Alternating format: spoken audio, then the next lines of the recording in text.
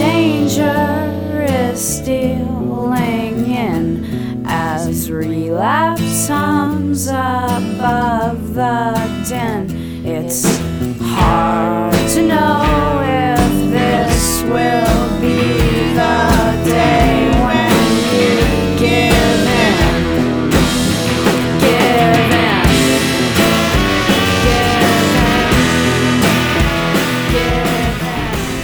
Hello and welcome to episode 330 of the Thinking Poker Podcast from Owings Mills, Maryland. I am Andrew Brokus, to be joined shortly by Nate Mavis in Melrose, Massachusetts, and by today's guest, Jane Hitchcock, who is in Washington, D.C. If you play poker tournaments in the Mid-Atlantic, you probably know Jane Hitchcock.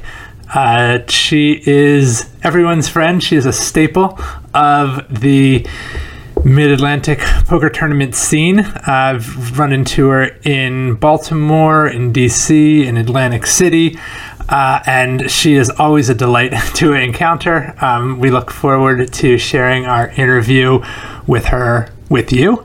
She also just wrote a book called Bluff, which is a murder mystery drawn from events in her own life. I won't say a lot more about it than that because she'll give you the details more compellingly than I can, but it is broadly poker themed and has received tremendous accolades, including winning the Dashiell Hammett Award, which, again, she'll talk a little bit more about the significance of that award for folks who don't know. But just a tremendous and vivacious woman, and really look forward to sharing this interview with you. Just a quick announcement before we get to that, which is that Play Optimal Poker 2 is now available, and if you haven't yet read the original Play Optimal Poker, it is now deeply discounted in ebook form. You can get both of those either at Amazon.com or for ebooks only, www.nitcast.com, nitcast.com. We'll actually be talking strategy with Jane, like many other people. She is social distancing and not playing in public live card games or card rooms, but has been playing on an app and playing some mixed games with which she is less familiar. So we've got some discussion about PLO8, some strategy discussion of PLO8 coming up in this interview as well. Please enjoy.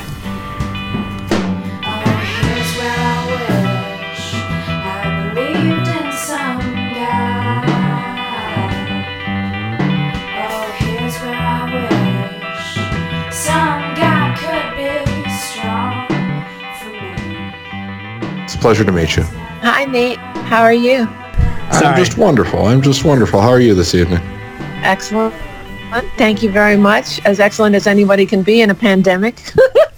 Yeah. It's just wild. It's so crazy.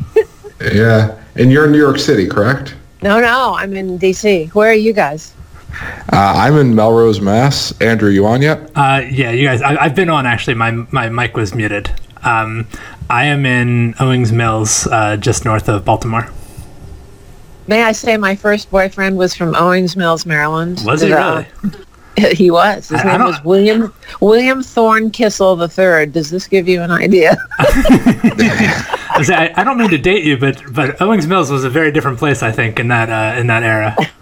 Well, I mean, aside from the horses and buggies, I mean, I'm sure, and the bustles, I'm sure. Yeah. If he's listening to the show, please write in. Right, exactly. How long is this show, Andrew, dear? We would ideally take about an hour of your time. Whoa. Or I would take an hour of yours. Let's see which way it goes. Let's see who wins. What are the odds? And I've actually already started recording, mostly just so I don't forget. But if you're comfortable, I would kind of enjoy including that little intro we just had there.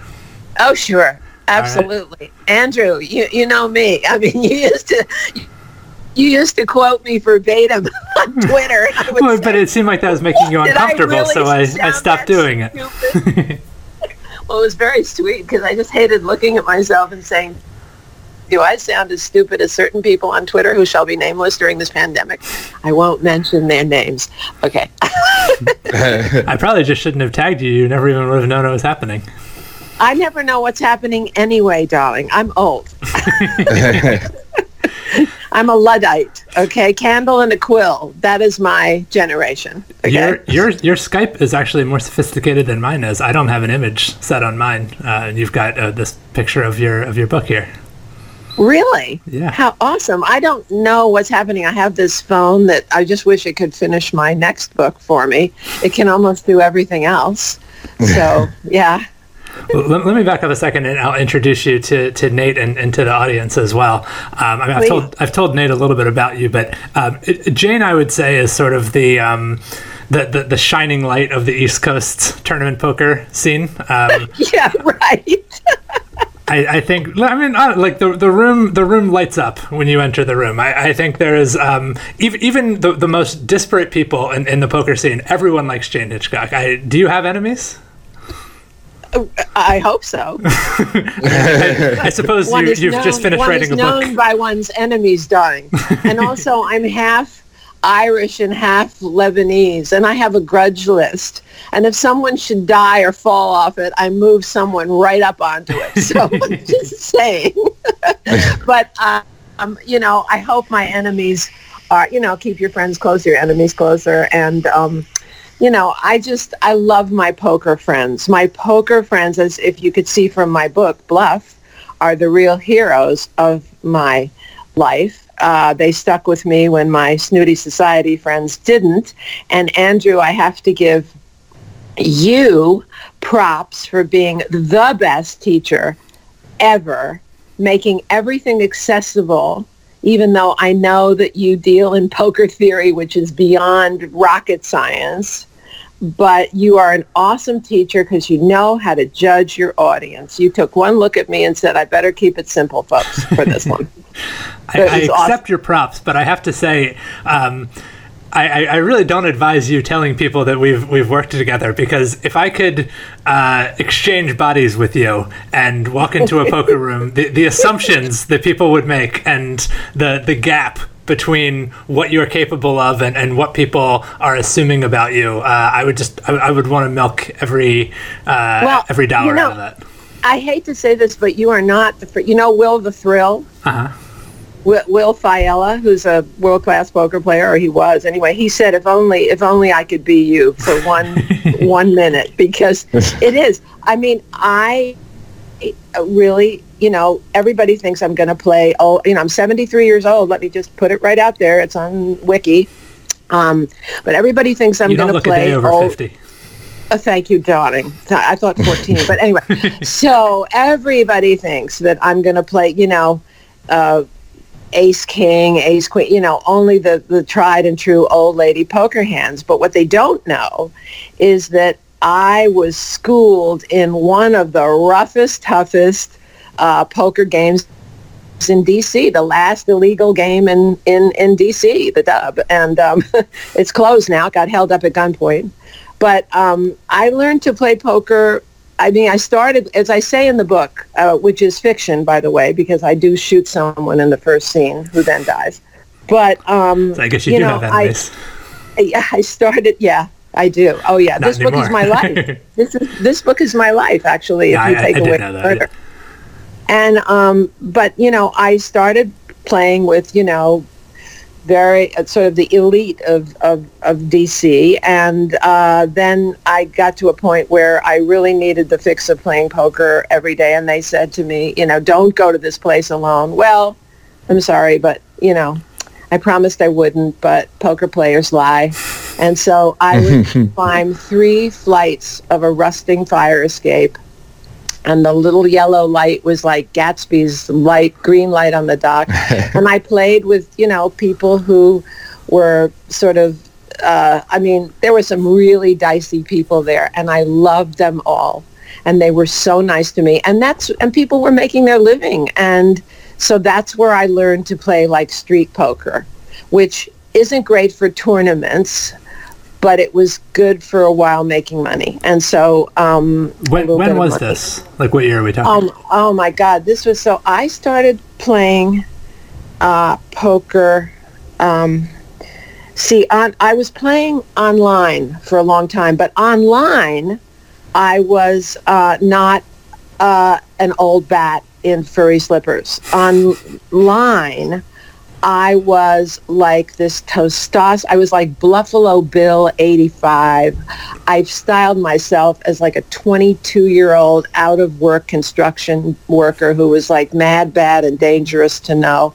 And I would ask my husband, what can I say about sports? What can I, how can I write in in the chat line, well, what's RJ doing? I don't know, RG3 doing, at this point. Yeah.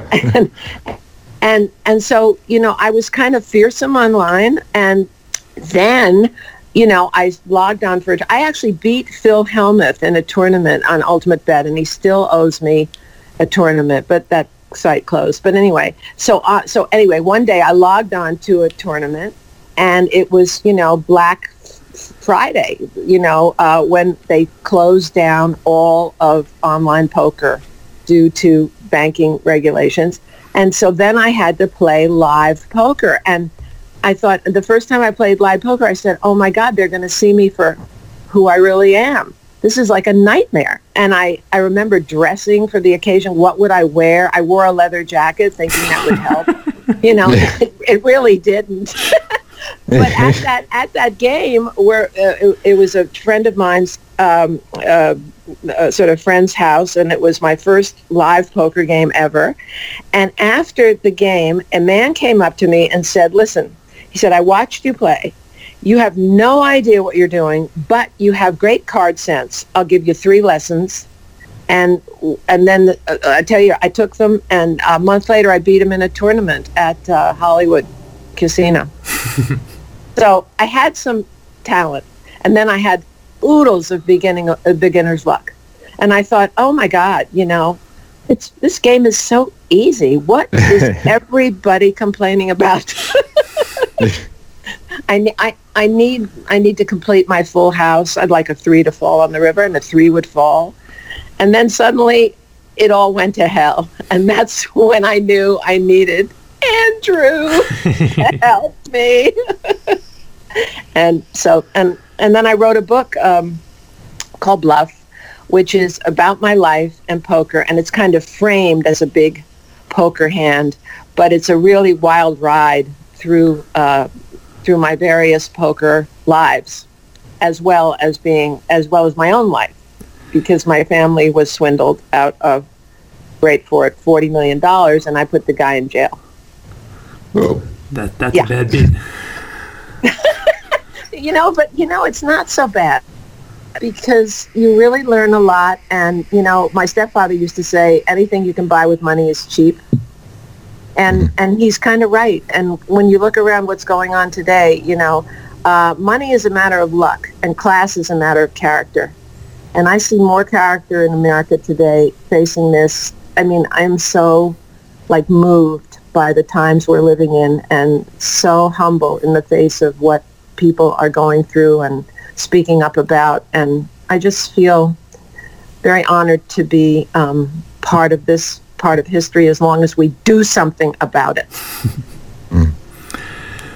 What can you, without spoiling the book, sort of give us the outline of the swindle without ruining the book?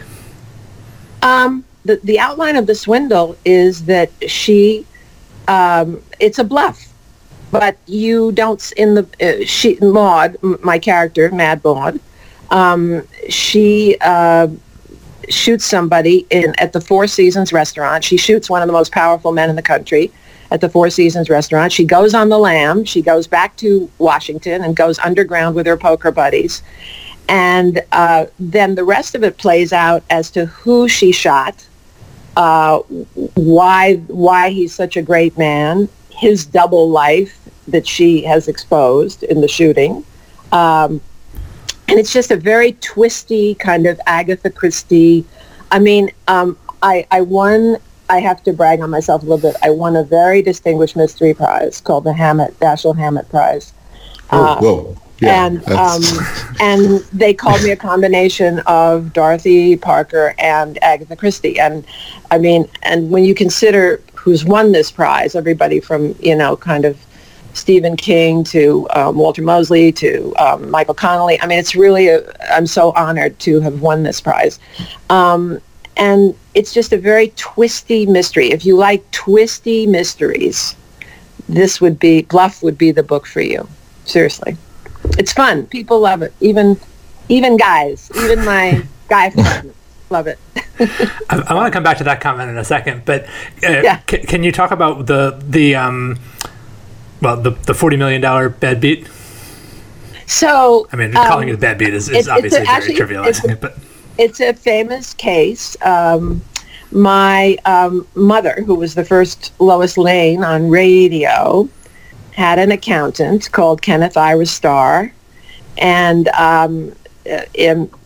she inherited a vast amount of money in 1987 from my stepfather, and I went around when I found out that Ken was really, I was very suspicious of Ken stealing money from my mom. She wouldn't listen to me. It's a long story. We had addiction in our family. My two brothers died of drugs.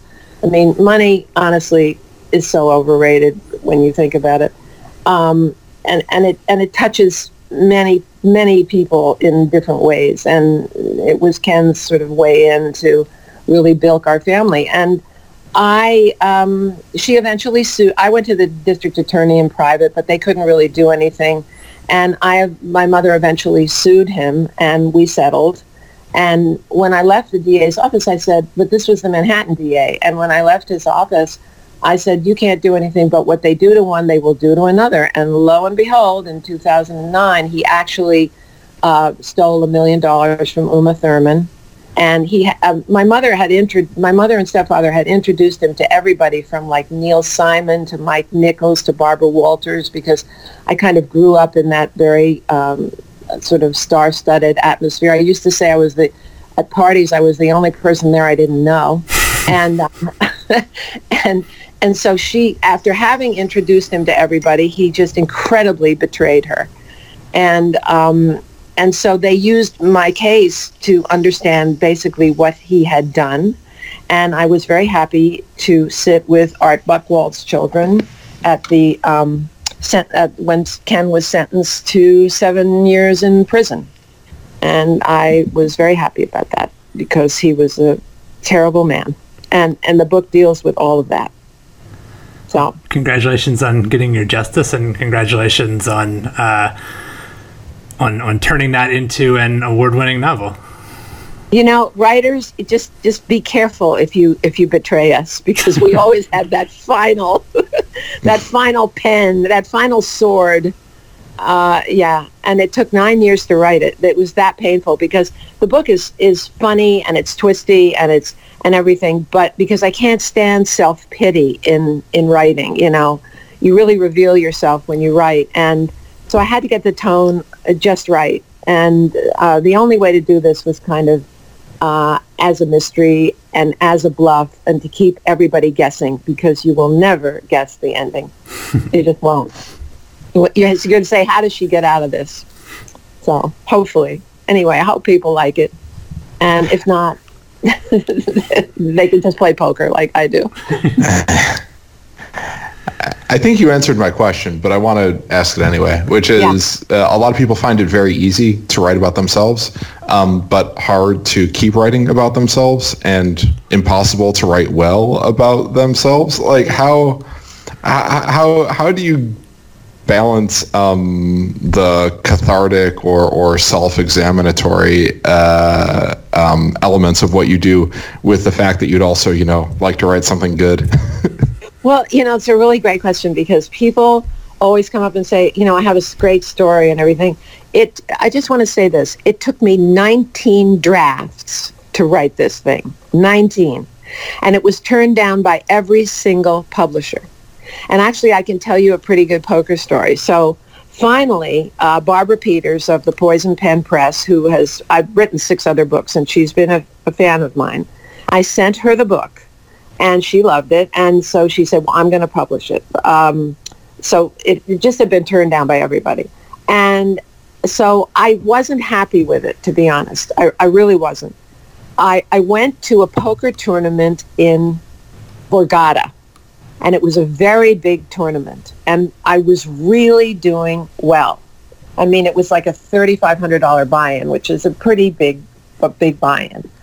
I was just doing fantastically well, and I made the classic error, which is, I had ace king, and I thought this has to be good because an ace is on the board, never realizing that, there was also a queen on the board. And even though the guy hadn't re-raised me, which maybe would have indicated he had queens, he was a pro. Anyway, long story short, he had ace queen. I lost my advantage totally. I lost a huge amount of money, and chips.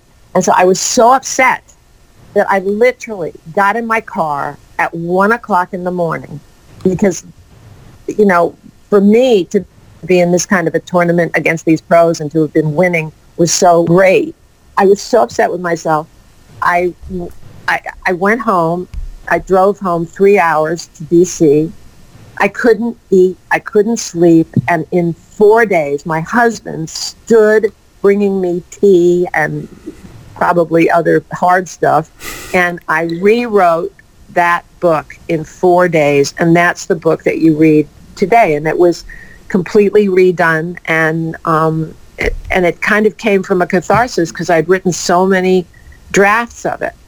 But people think that it's all going to come pretty easily, and it's just not. Tolstoy said, when people tell me they have a story they want to write, he said, oh, do you have a violin you want to go home and play? I mean, it really, really takes an amazing amount of effort. And I was a playwright before that. And sometimes you just get a gift.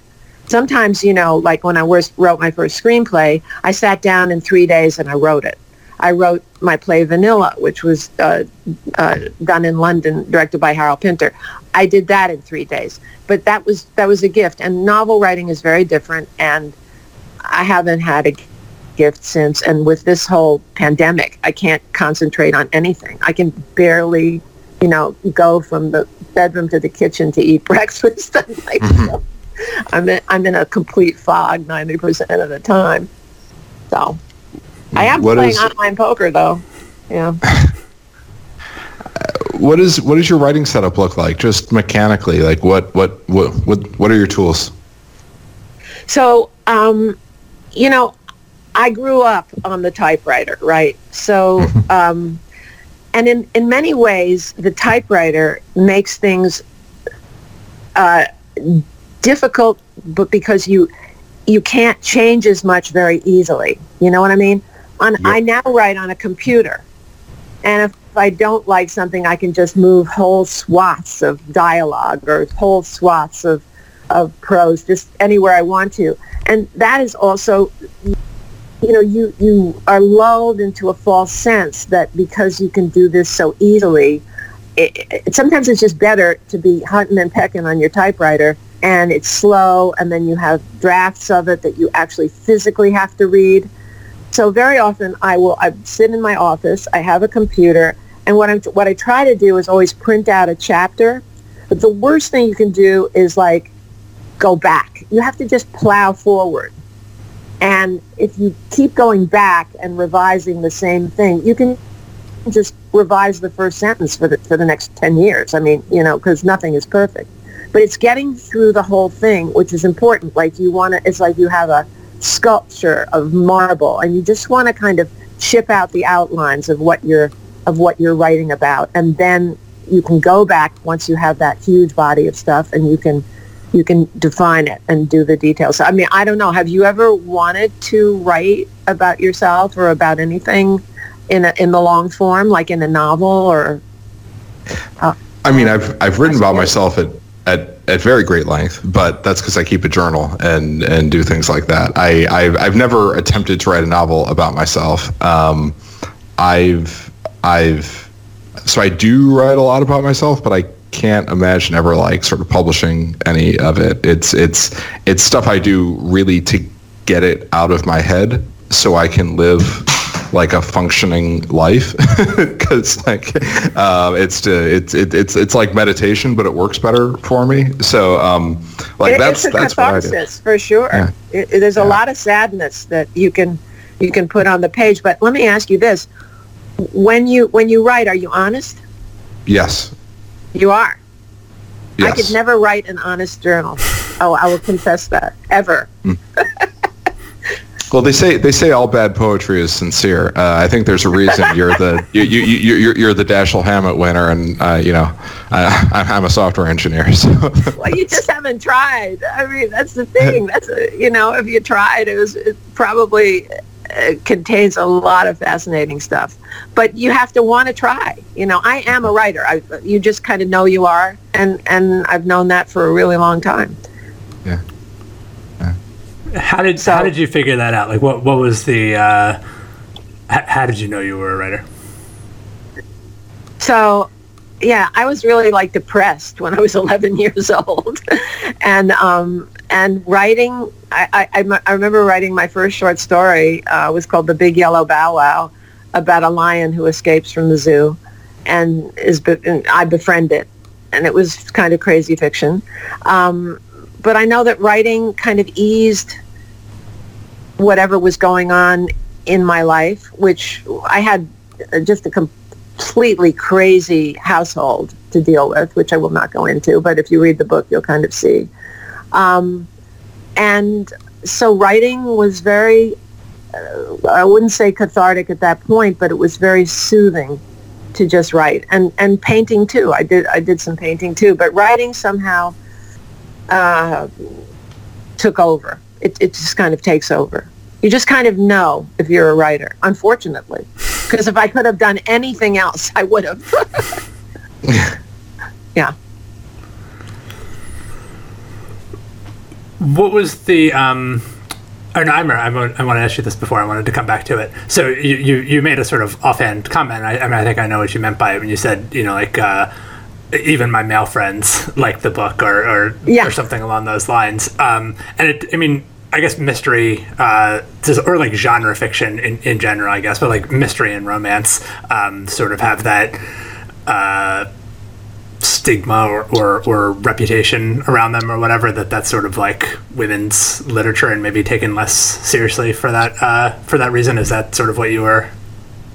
I don't know if I think it's kind of, I don't know if it's taken less seriously, but I think that for me, I write social novels, which take place pretty much in high society. I wrote social crimes, and I write about the rich because, here's the thing. That's a world that I knew, and what I think about it is this, is money exaggerates who you are, If you're good, you're going to be better. And if you're bad, you're going to jump right down on the devil's trampoline. And I'll tell you something. When I see some of my rich and social friends who are, they're really not the loyalist group in the world, I have to say.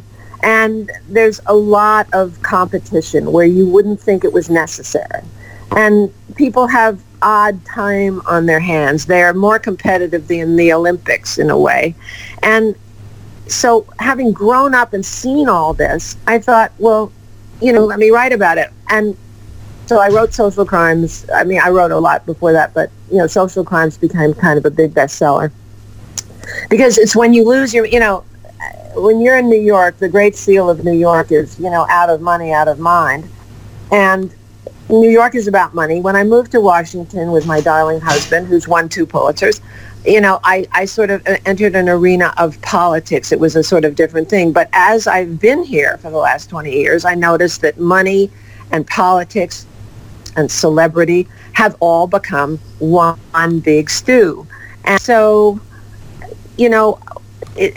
writers are really up against it. Because look at reality today. And then you tell me it's easy to write fiction. You cannot make this stuff up. You just can't. And I try. So,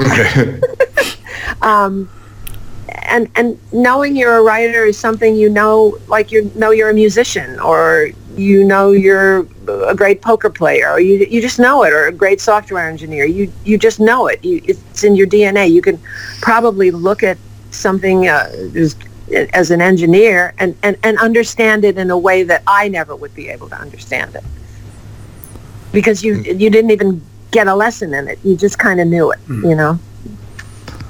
Yeah.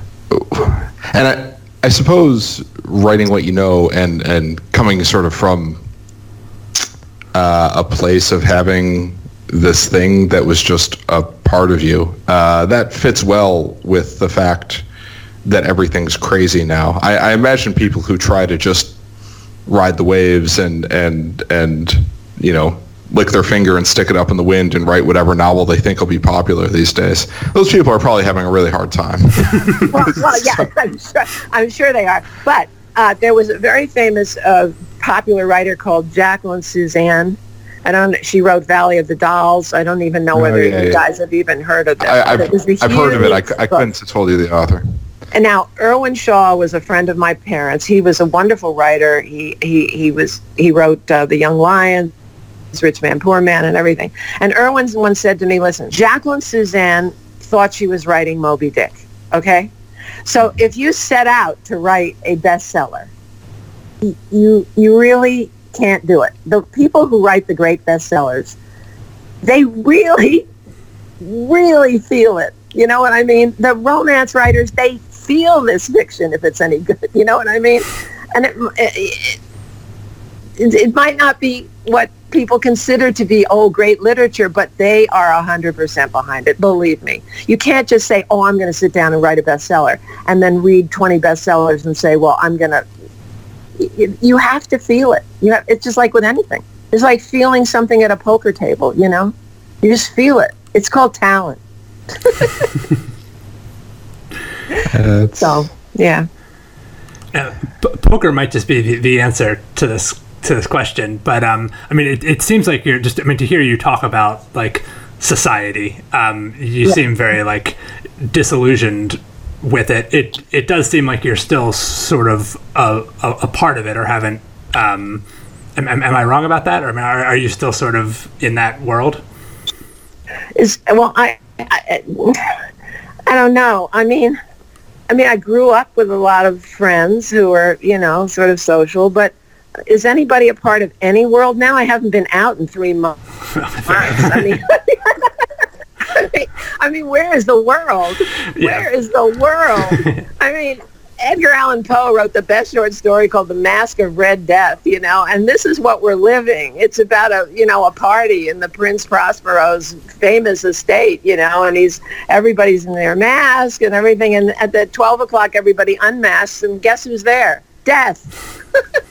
So this is Edgar Allan Poe, 100 years. All these things were more important once. You sort of had social life, and you had celebrity life, and you had sort of political life, and they all are fungible now. You know what I mean? All of the YouTube and Twitter, and anybody can become a star overnight. It's just a completely... If you have an opinion about anything, if you think the sky is green, believe me, you can find 50 websites that will tell you you're absolutely correct. And so, reality is a collective hunch, and it's not even collective anymore. It's what you think. So it's a very different world, very different. I just am a little more disciplined in my writing, which is I like a good story. I like a good tale. Am I part of society? I had one brilliant friend who I miss to this day. And when she died, I said, well, there's really no society left. And that was Jacqueline Onassis. And I spoke at her funeral. And so I think I've seen the best of society. And I don't know as if my society even exists anymore. I think society has to be who you like and who you respect, and it's just a different. There's no there are very few levels anymore. I mean, you guys are my society now, my high society. But yeah, that's what I was wondering, is whether poker just took over that role in your life, or if poker was sort of your escape. It was more than an escape. It just taught me about life, you know. It really did. I mean, it's a really life lesson, which I try to give little things in the book. You know, the greatest thing you learn about poker is that your greatest enemy at the poker table is who? Yourself. Oh, yourself. No question. You make the same mistakes you make at the poker table in life. And the greatest lesson you can learn from poker is next hand. If you dwell constantly on what you did wrong or what they did wrong, you just next hand. You know, don't even think about it. I mean, I was on tilt so much when I started playing poker, I thought I was the fucking Leaning Tower of Pisa, pardon all. But I mean, I really learned so much. And I learned so much from the players that I played with, many of whom were up against severe economic and social issues. And to a man and a woman, they were great to me. They embraced me. And it just opened a new world to me, which I'm very grateful for. What can I say? And you've been playing since like before smartphones. In my mind, there's poker before smartphones and poker after smartphones. And you've been playing since before smartphones, yes? Oh yeah, but why do you say that? Because I don't play poker on my phone. Yeah, but at the table, people used to have no choice but to talk to each other, or pointedly not talk to each other. That's absolutely right. You know, of course, I didn't even twig on that, but you're absolutely right. And everybody always says at the table, what did we do before smartphone? Yeah, you're absolutely right. Yeah, it's a different thing, you know? Completely. Yeah. That people actually read books sometimes, maybe. What do you think at the table? Or oh yeah, I mean, I did. I saw other people doing it. I mean, usually they were textbooks, and the final was the next day. But I mean, not me, but like the people I saw. People would read. People would, you know, nothing to do. Say the same jokes over and over again. Rehash the hands. Talk to each other. But it's like very interesting. People who had no reason to like each other. Except for poker, you know, they found things to talk about for, you know, 12, 16 hours at a time. Absolutely, there was a camaraderie, you know, and you know, poker is its own moral universe, because let's face it, you know, lying is called bluffing. It's an appearance of openness, but actually everybody's hiding something at all times, and so it's a very contained world, and it allows you to be intimate without being intimate, if that makes any sense. It allows you to, you know, as you say very smartly, you strike up a conversation, you get to know somebody, and then chances are you'll never see them again. And that, or if you do, you know, maybe you'll become friends, maybe you won't. But sometimes people will be deep in conversation, and then I'll turn to someone will get up from the table and I say, well, who was that? And he said, I don't know. You know, but you've been talking to him for like 5 hours. So I don't know. It's a very strange world, but I love it and I miss it. And don't you guys miss it? No, tons. Talking to you is making me miss it. Like literally, as we're speaking now, I'm like feeling the itch in a way that I have not. Oh, you're so adorable. Listen, we never would have met. That's true. I mean, you know, and that was one of the highlights, Andrew. I remember when we went to that. What we were eating at? Where were we? We were at Maryland Live in that food court. Yeah, before the food court was actually open, so we just went over there. It was like before a tournament. I think there was a tournament starting at 11, and we met up at like 9, and there was maybe like one place open in the food court, and most of the chairs were like still up on the tables, and we just like sat over there and talked poker strategy. Yeah, a lot of my favorite poker memories. But you were so patient. You were so patient with me, because I sort of, you know, I know from other people, you know, you always want to go to the best, you know, and everybody said, Andrew. So, you know, I went to you because I thought, well, you're the best. But then I thought it was going to be very sort of complicated and everything.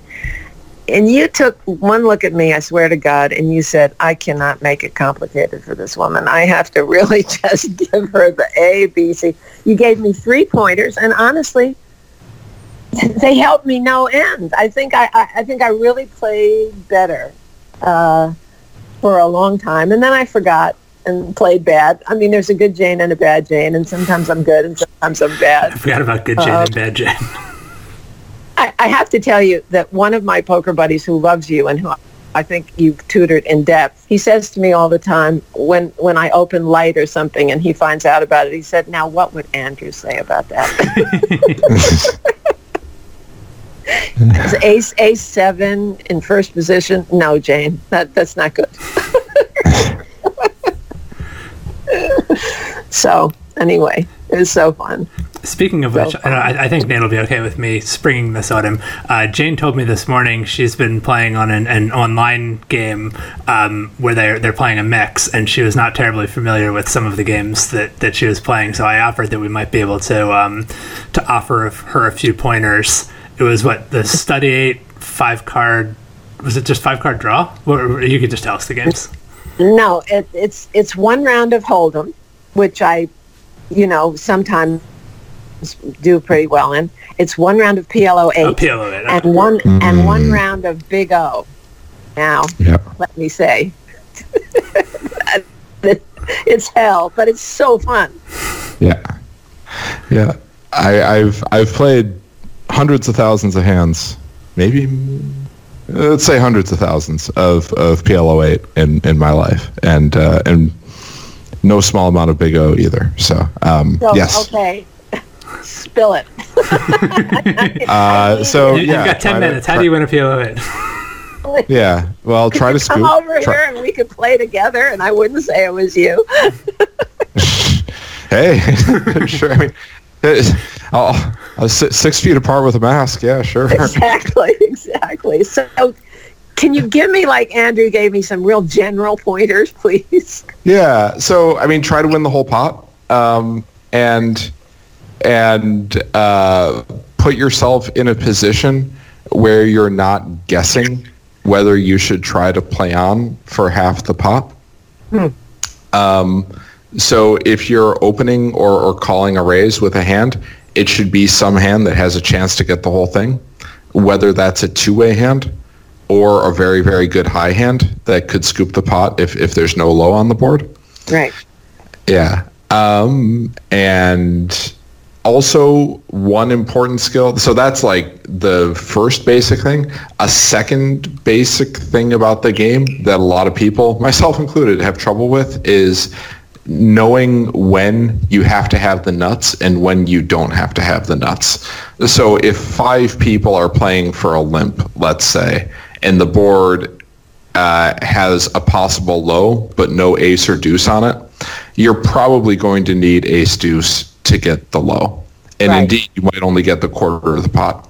But if you're playing, say, like, let's say the cutoff raises and the big blind calls, then the board comes down, like ace something, something, something, something, and a low is possible. You probably don't need the deuce 3 to get the low. Maybe you do, but that's a case where, like, the nuts clearly, like, the second nuts is clearly still, like, pretty good if you're trying to get the low. But you can get quartered a lot by concentrating on the low. That's what I know. Yes. That's what I learned, yes. Right? Yes, absolutely. Which is why you have to play for the whole pot.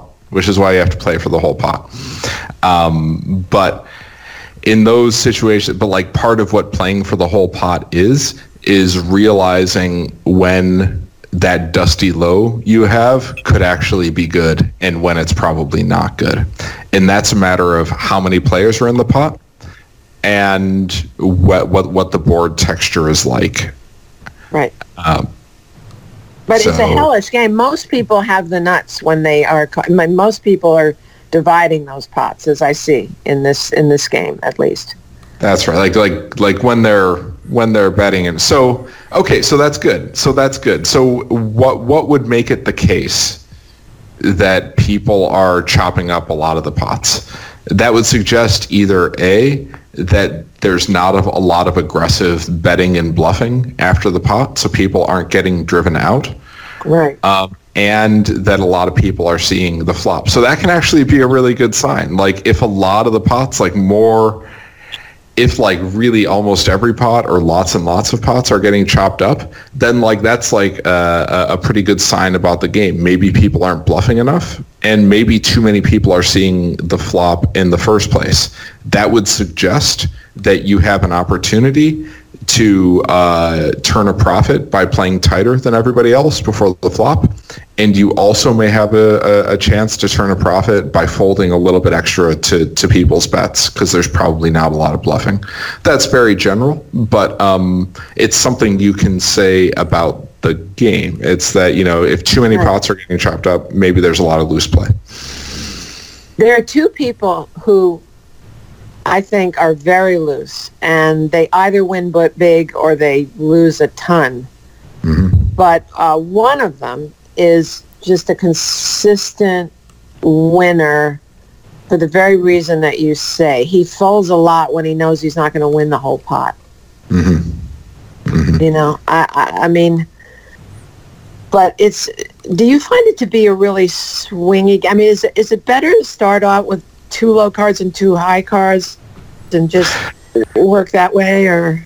So that's good. That's those can be trap hands. So when you have 2 low cards and 2 high cards, sometimes that means that you have like a bad low hand and a bad high hand. One nice heuristic is like, ask yourself if you would play the hand in pot limit Omaha. And if it's a really bad hand in pot limit Omaha, then that means like you're going to have a hard time winning the high half of the pot. But guess what? There's always a high half of the pot. There's not always a low half of the pot. So like a hand like king, queen, 3 deuce, that can look pretty good if you're feeling optimistic, but it's actually complete garbage because like you're almost, because it's like, yeah. Someone's going to have the ace and someone's going to have the ace deuce, whatever, yeah. Exactly. And like, let's say you even qualify for you can't make the nut low unless there's an ace on board. But if there's an ace on board, how are you going to win the high? Like pretty much you're looking to make a wheel, and that's probably not going to happen. So yeah, look to play scoopers. When in doubt, if your hand has an ace in it, that's pretty good. If you're not sure and your hand doesn't have an ace in it, it's almost certainly terrible. And yeah. Yeah, I play that hand many times. I mean, I've been trying to only play suited aces when I play. What do they call it when you have ace deuce 3? What are they? There's a name for it. ABC. ABC. Okay. So that's when I'll go for just like a low if I have a suited ace with maybe a king or something. But these guys have been playing this like you. They have been playing this for years and years, and I'm a chicken. Mm-hmm. I should absolutely bluff more. I think that's I just wrote the book, but in life, it's difficult. Yeah. So you said maybe there are a few pointers, and I sort of said a couple things. Can I give you one more pointer? You can give me 100 times. So that's well, it's not every day, giving PLO8 advice to a Dashiell Hammett Prize winner. I live a charmed life. I knew I started this podcast for a reason. So thank you, Don. Think about whether you want your hand to be a multi-way hand or a heads-up hand, and this is also true in Hold'em. So I mean, you've worked with Andrew. There are hands that play better multi-way, and there are hands that play better heads up, and that's like really, really true in PLO8. So like, let's say somebody opens for a raise, and you're next with a hand like Ace Queen 7-3, or like Ace Queen Jack 7, something like that. You can consider re-raising. And you might think that it's not a premium hand, and you're right, but you're going to be re-raising your premium hand sometimes. And a hand like Ace Queen Jack 7, the next best thing or a good thing to do is to fold that a lot, especially if your ace is not suited, because that's a good hand for making the second best hand, the second best high, and the second best low, which is worth exactly nothing. But if you play that hand heads up, then your ace 7 can be good for low if a low comes. Then your hands where you make one or two good pairs, those are good for the high a lot more often. And especially with hands like 3 low cards, so like ace, jack, 7, 4, that's a hand that you can sometimes throw in a re-raise with or really just fold it. But where you don't want to be with that hand is in a big multi-way pot, because how are you even going to get half the pot, much less the whole thing, with a hand that's like sort of mediocre for high and mediocre for low. So think about whether you want your hand to be a heads up or multi-way. The context of this is, if you have like ace, deuce, 3, 4, A, B, C, D, especially if you don't have a suited ace, it's going to be really, really hard to win the high. So like, let's say you're on the button and 4 people limp. What you don't want to do is raise that hand. Like, you just want to limp behind, especially if your ace is not suited, because you're going to have a really hard time winning the high unless you make a wheel, in which case you might still be chopping. So you don't really have a scooper. On the other hand, you're getting in for a limp, and your hand is so good for the low that it's worth the 1 bet. But what you don't want to do is thin the field and have to play that hand heads up. That's a good multi-way hand. So think about whether you want your hand to be a multi-way hand or a heads up hand. I'm writing this. Let me ask you something. One of the things I've gotten in trouble with a lot is counting too much on trips in the beginning. Mm-hmm. You know, like trip kings or something. You think you're so great, and then I've lost so many times with aces, I cannot even begin to tell you. So is it better just to, it's hard, when I slow down, I don't get people out, but if I speed up, I can lose my whole stack. It's one of the things that's really bugging me. Yeah, so the first thing is, like, don't get married to them. You're allowed to fold. It's really okay. But, like, those aces hands, like a hand like ace, ace, jack, 7, that's a really good example of a hand that's a bad multi-way hand. And, like, it looks like a shame because, you know, you have aces. But if you're taking that hand to the flop 5 ways, how are you going to win the high with 1 pair? I mean, maybe you make trips. Maybe. Yeah, I'm talking about if you make trips, then I get wedded to the trips, you see. And then somebody always has, you know, like a straight or a flush, or it's so irritating. Yeah. So, yeah, I mean, everybody gets 4 cards. The thing about, 4 cards, that's 6 combinations. It's like having 6 hold. It's not like having 2 hold'em hands or even like having 4 hold'em hands. It's like having 6 hold'em hands. 4 cards, 6 combinations of 2 cards. So, like, yeah, I mean, I guess one thing that Andrew would have told you about, would have worked with you on in Hold'em is connecting, figuring out how scary possibilities are by connecting it to the pre-flop action. And, if it's somebody who needs 9-10 for the straight, then maybe your trips are still good because, like, a lot of bad hands, like a lot of the hands with 9-10 in them are really, really bad. But if the straight combination is something like ace deuce or 4-5 or something like that, then yeah, like 3 of a kind, it's a bluff catcher. And as we've discussed earlier, maybe there's not a lot of bluffing in the game that you're in. So, when there is, it irritates everybody no end because there's one guy who will just show you the bluff and he makes everybody crazy. But when it comes to showdown, that guy always has it. It's unbelievable. He'll show the bluff when everybody folds, but then when it comes to showdown, I've beat him in a couple of pots, but only because the cards favored me. Honestly, he's so good. He's winning so much. But this is good. This is good. This is very good. Yeah. There's actually, just kind of reading between the lines of this game that you're playing in, I expect that you might have a little bit of leverage here. If you're just enjoying these games, that's fine. But it sounds like you're playing with a lot of people who are much more experienced than you are playing these games, and you're kind of doing them a favor playing this game with them. Yeah, giving them my money. That's the big favor. Right. So, like, you can ask for something in return for that. I mean, you can say, I want to play 2 rounds of, like, if Hold'em is really the game that you want to be playing and you're just playing this other stuff because they want to, you can say, I want to do Hold'em every other round. So it's Hold'em PLO8, Hold'em Big O, Hold'em PLO8. I wish, Andrew. No, and you know what? I love the high-low games. To be honest, I kind of suspected that might be the case.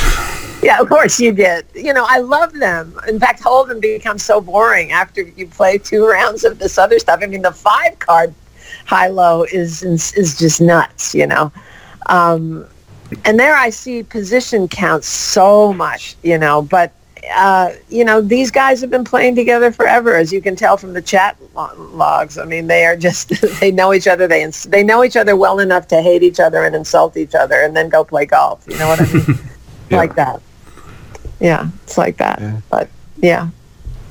One of you ought to come over here and play just blind. I could cheat. Have you guys play, as you say, masks. But, yeah. Write in. Take notes. Send them in. I'll annotate them and write back to you. Well, except I have to tell you something, Nate. See, I am actually famous for another thing, which is not being able to tell a hand of poker. No, I can't do it. I'll say, well, I was in the cutoff. No, wait a minute. I was on the button. No, wait, hold it. I'll tell the whole hand and I'll say, oh no, wait a minute. I was in the big blind. I mean, it's a joke how I tell hands because I don't remember where I was or, This makes life difficult for your coach, Jane. You know this about me, Andrew. You know this. I have dictated whole hands to you and then said, oh, wait a minute. No, I opened. And then you go, oh, no, what is she doing?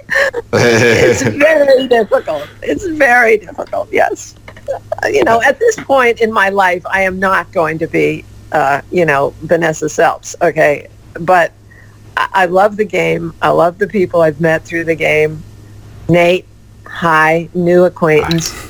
Pleasure. And Andrew, old acquaintance. It's just so fun. You guys are so great, and you're so varied in your interests and personalities and your backgrounds. It's just wonderful for me. I love it. I absolutely love it. Yeah. Well, I'm reminded of what you said, that we never would have met if it weren't for poker, which of course is true.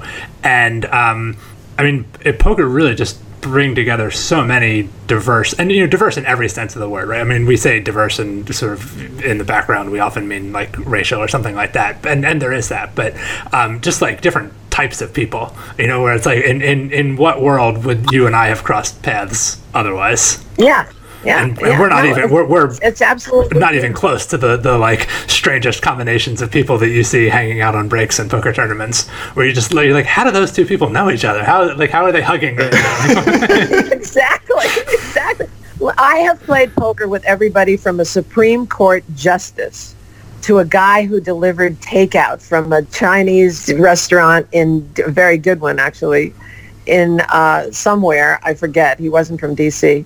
And I would never have met those two people. I discussed Chinese food with him, and we discussed, and with the justice, we just had fun, and I don't want to out her. So yeah, obviously that was going to be my next question. Yeah. I don't know. I mean, my money's on Sotomayor because she's also a baseball fan, so that's where my money is. But no, obviously you can't say it, but that's my bet. Just wink if it was Sotomayor. I did get a fan letter from one of them for my book though, and a congratulatory note. Yeah. I was very honored, very honored. But he's an old friend actually. So, but where would I have met? As I said, you or, the people who are in my book, a lot of them are real people in my book, but they're fictionalized, obviously. Yeah. Oh, wait, am I in your book? I honestly, I don't know whether you made the last pass because I had such a fight with my publisher. Sure, I'm flattered if I made any pass. You might be in at the end, when I round up people who I've played with. Because I missed a couple that I wanted to put in, and I'm sure you were one of them. And you have to read the book. Well, yeah, this is. Obviously, the book has been on my you should read this book list, but that's a long list. And telling me that I might be in the book is certainly a good way of moving your way up the list. Yeah, but then if you're not, it's like a bluff. But look, the book is. You read the book in one day. I mean, people read this book literally in one day because they think, oh, I'm just going to try, and then they can't stop reading. And I hear this from everybody. I mean, because it is a page turner, and it looks deceptively light and simple. But when you see it is actually something unfolding before your very eyes. It's a bluff unfolding before your very eyes, And as you get further and further and further into it, and there's this huge twist and then another huge twist. And, I think twists only work when surprise meets inevitability. You got to be surprised, but it also has to be inevitable. Yeah, otherwise it just feels unfair. If you just if you go, oh my God, of course, and you just never thought of it, then I've done my job. But if the readers are smart, and if they're one step ahead of me, I am not doing my job. Where do you want people to buy the book? Amazon, if they can get it. Amazon, so fun. Bluff. Good. There's another book called The Biggest Bluff, which is taking up a lot of space, and it's very good, and I gave it a blurb. Maria Konnikova, she writes a nonfiction book. I'll give her a plug because it's very good. We just talked to her last week. Which I think all poker players should read that book. Yeah, she's a doll. I had dinner with her up in Borgata, and when she sent me a digital copy, I definitely gave her, I called her a brainy Cinderella because that's what she is. And so her book has just come out, and she's gotten a lot of press. My book is Bluff, Hitchcock, and it's fiction. Not really. But I'm sure you talk poker with her, because that book is just, oh my God, that book is a poker player's dream. Yeah. Is there anywhere else you want to send people, your personal website or anything like that? Well, I think Jane Stanton Hitchcock.com, I think Wikipedia, but Jane Stanton, I have a website, JaneStantonHitchcock.com. I think there's a link.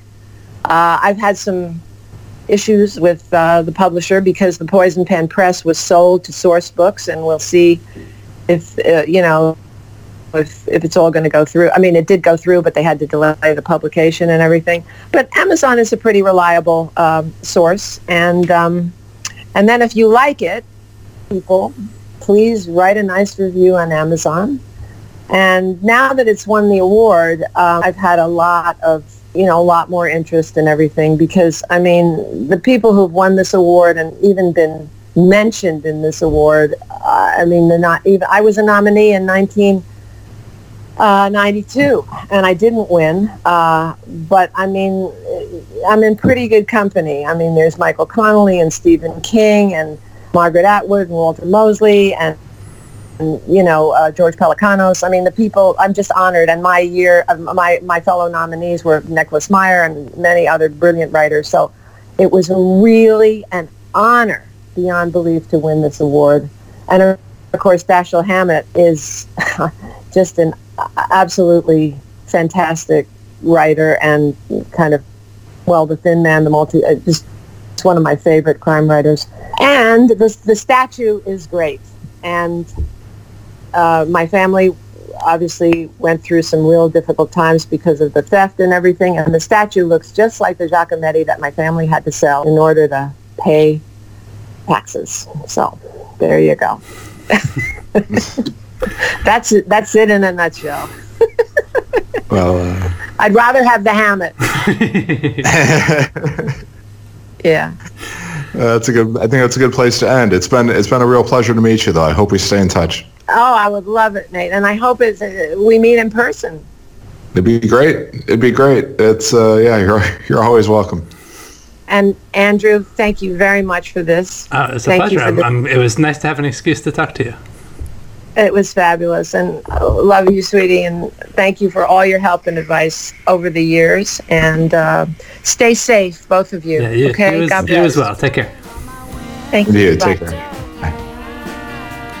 Feeling faint, feeling ashamed, spread too thin and hoping for a sin. For a word that could take away the pain. Sleepless nights, do I need some kind of pill? Or the devotion of a Carmelite, or the fair passage of a bill? And who will sign us into law? I know you won't.